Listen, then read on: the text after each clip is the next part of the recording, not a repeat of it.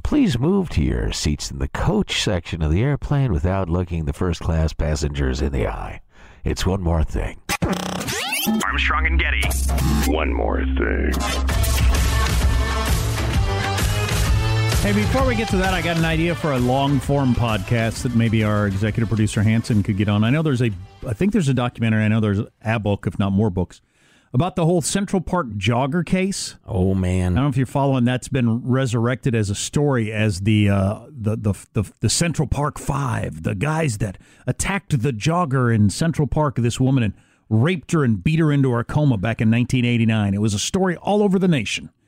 They were innocent and went to prison for many years. Anyway, they're out speaking now, and it's getting another look, and it's a damned interesting story. And I thought we ought to get on, if we can't get on one of the guys, somebody who's written the book or whatever, because it's such an interesting story about the media, about politics, about, crime and punishment. Race, obviously, all kinds of different things, where they found 5 guys that they could hang this on because New York was getting such a black eye for this horrific event that happened, right? I lived in rural Kansas at the time. Right. And the idea that a woman jogging through a park could be attacked and beaten into a coma, just horrific. Why would anybody ever live there or go there? Groups of lawless boys, young men, wilding was the term. Right, Yeah. which turned out to be just a whole made-up thing. I mean, the whole thing was false. Yeah. These 5 guys didn't do it. And they spent between 6 and 13 years in prison for this crime. Wow. They eventually nailed down the guy who confessed to it, DNA tests, figured it out. These guys didn't do it. And then when you get through all of the various people in police and prosecution and lawyers who knew they didn't do it, but it was just too far down the road, and man. public was howling for someone to pay the price. It's a really interesting story. Wow. Yep. Wow. That's incredibly troubling. Yeah, it is Yeah. on a whole bunch of levels. We'll have to look into that. All right, then. Maybe someday in the future in a long-form podcast. So I've mentioned once or twice on the radio show that my daughter, Little D, came home from college for just a few days, unfortunately. She's a busy girl. She has more important things to do than visit her poor old parents. But so she's flying coast to coast, and there are horrific storms on the East Coast where she's living and going to school. And so she gets delayed for a full 24 hours. And she gets before she was delayed, she's there at the airport. Flights are getting canceled. Right. And she waits in the line to get it dealt with. The people in front of her happen to be going to the same place. And it took them 40 minutes to figure out what they were going to do with them. So she stood there tapping her foot, waiting for another one of the gate agents to come available for 40 minutes. What do you mean, figure out what to do with them? Oh, how to reroute them, how to get them where they're going. Oh. Where do we send you, through what airport, tomorrow, I guess, and blah, blah, blah. 40 minutes? Yeah, I know. I know. But so Little D took considerably less because she was traveling alone, and it's easier to find one seat than two. But she got routed all over God's green earth to get home.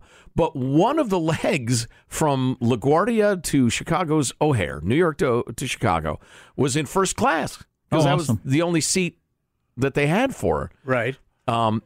But she was completely uncomfortable the whole way. She kept texting me, Dad, this is weird. People keep asking me what I want, and everybody's looking at me. They know I'm a faker. They can tell I'm not supposed to be here. Imposter syndrome. Exactly. I said, everybody's faking it. Don't worry about it. Enjoy it. I actually said, this is probably violating the law to even say this on a podcast, but I told her, ask for a glass of wine, and if they card you, tell them you're going to open the emergency exit door. Or say you're just saying that because I'm American Indian. Then they'll give you the drink. Oh my God! That's hardball. But so it was funny because, and then she got home, and I expected her to say, but once I got used to it, it was kind of cool. But no, she was just so uncomfortable. I always fear weird. I'm not in first class very often in my life. I always feel weird there. No, I love it. I was born for it. And then I said to her, well, all that extra room you had like that. And she says, Dad, I'm pretty small. There's plenty of room in a regular seat for me, which is obviously sizist discrimination. Larger people are discriminated against by the airlines. Yep. They ought to have a huge variety of seats and leg rooms. And I'm going to sue soon. Class action, please join me. But the one thing about first class, here's a little hack for you, a little life hack. It's prohibitively expensive for most people most of the time. But it is vastly more pleasant. And here's it definitely is more pleasant. No, listen though. Here's the one time it's worth it. And if it's like an extra $800 per seat, well, then you'd have to be a rich guy or crazy, in my mind, to do it. But on a couple of vacations, when Judy and I had like an all-day multiple flight thing, Right. and it was only like $350 per seat extra to fly first class. Here's what it does. Day 1 and whatever, we'll say day 7, last day of vacation. Those 2 days go from miserable days you dread all the way up to and then suffer through to another day of vacation on each end of your vacation. Yeah. It is part of your vacation. It's like being at a nice nightclub. Because you're in a very comfortable chair with a whole bunch of entertainment options, eating real food. Right. They're serving you drinks if you want them. With a bathroom whenever you want. You just go to the bathroom whenever you want. No, get out of my way, or can I get through here, or anything like that. Right. It's pretty cush and pretty fun. And you think about, all right, what are you spending on your vacation per day? It depends on different people, obviously, different levels of wealth, et cetera. But, you know, if it only costs you a few $100 to have those 2 days be like relaxing and pleasurable as opposed to miserable, that's when we've done it. Yeah, factored into the price of your overall vacation. And did not regret it. But I never can. I never will be able to on like going from here to Chicago trip. And I think, you know what, my life's going okay. What would first class cost? And I think, okay, so I could be slightly more comfortable for 3.5 hours. Right. Or spend this on, I can think of like 50 other things I'd rather spend the money on. Right. Yeah. So, you know, depending on the way you look at life, normally it's crazy, but man, for a vacation, it's great. Or, of course, save it. Penny saved is a penny earned, Jack. Absolutely. Well, I will tell you, you know, back in the day at various radio stations in several markets, they would fly you places like, I don't know, London, England, and we would get bumped up to first class. Because you worked for a radio station or something? Or Yeah, what? just the way it kind of worked out, because we would go with a bunch of listeners, maybe 200-300 listeners as well. Oh. And some of us managed to get bumped up to first class. There you go. And I will tell you, If it you is... drink and you're on a long flight, first class is freaking awesome. Oh, yeah. I mean, they start serving you drinks before you take off. Oh, yeah. Here, have Yeah. a bottle of champagne. Peasants are still trying to squeeze into their seats. Right. I had Greyhound move me up to the front of the bus once. You know Nice what? view up there. Yeah. Another life hack. You know what I don't get is when I hear you tell stories like that, Marshall, or anybody in any business on how, we used to fly first class or used to have an expense account doing this and Right. blah, blah, blah.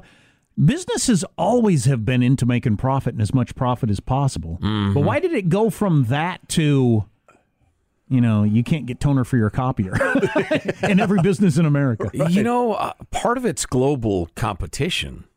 The other part of it, I think, is we've gone from the era where you have 2 employers in your life to where you have like 4 careers and 16 employers. They don't care if you're happy? Is that what you're saying? I think that's or- part of it. Yeah, they don't care as much. Right. Well, it's like, you know, the same reason they pamper first-class customers, because you're worth more. Yeah, it's probably those 2 things, although I haven't thought about that much. I don't know. Cost of insurance? The liberals? Liberals. That's it. But don't you know lots of industries where people say that? Yeah, back Oh, in the yeah. day, we Yeah. used to have the front row seats at the local stadium, and Right. we'd go out to eat all the time and fly first class and all this. Yeah. And now none of that exists. Right. Well, we've talked about this in a number of contexts through the years, but the American people measure so much in the last 50, 60, 70 years, whatever it is, or even the last 30, 40 years, which still are so incredibly influenced by the post-WW2 period, where Europe was leveled. Asia was still pre-modern, economically speaking. Right. And we just sat astride the globe like a colossus of old with our manufacturing might and the rest of it. Mm-hmm. You wanted a car, you're going to buy an American car if you had any money. And now you got every country on earth is cranking out. Well, that grossly overstates it. I'm sorry. You have quite a number of countries that are cranking out some really high quality goods. Mm-hmm. Haiti's not making cars. No, none you'd want to drive. They might have cars, but they're not great. New from Republic of the Congo Motors. Right. No, nobody's saying I that. understand your point, though. So, yeah, if you were to remove that period from America's history, well, never mind. I don't want to go down. That could be the reason. I don't know if it is or not, but that's part of it. purse strings were certainly looser back in the day than they are now. Oh, yeah. Yeah. I know people high levels in some companies, they fly coach. And, as another employee who wants money to be spent on me or reinvested or whatever, I'm fine with that. But people that back in the day, no way would have been flying cross the country coach back in the day in big companies. And they do now. Yeah. It's part of the deal. Yep. Well, everything's just getting worse. That's the point. And you blame the liberals. The liberals. Well, I guess that's it.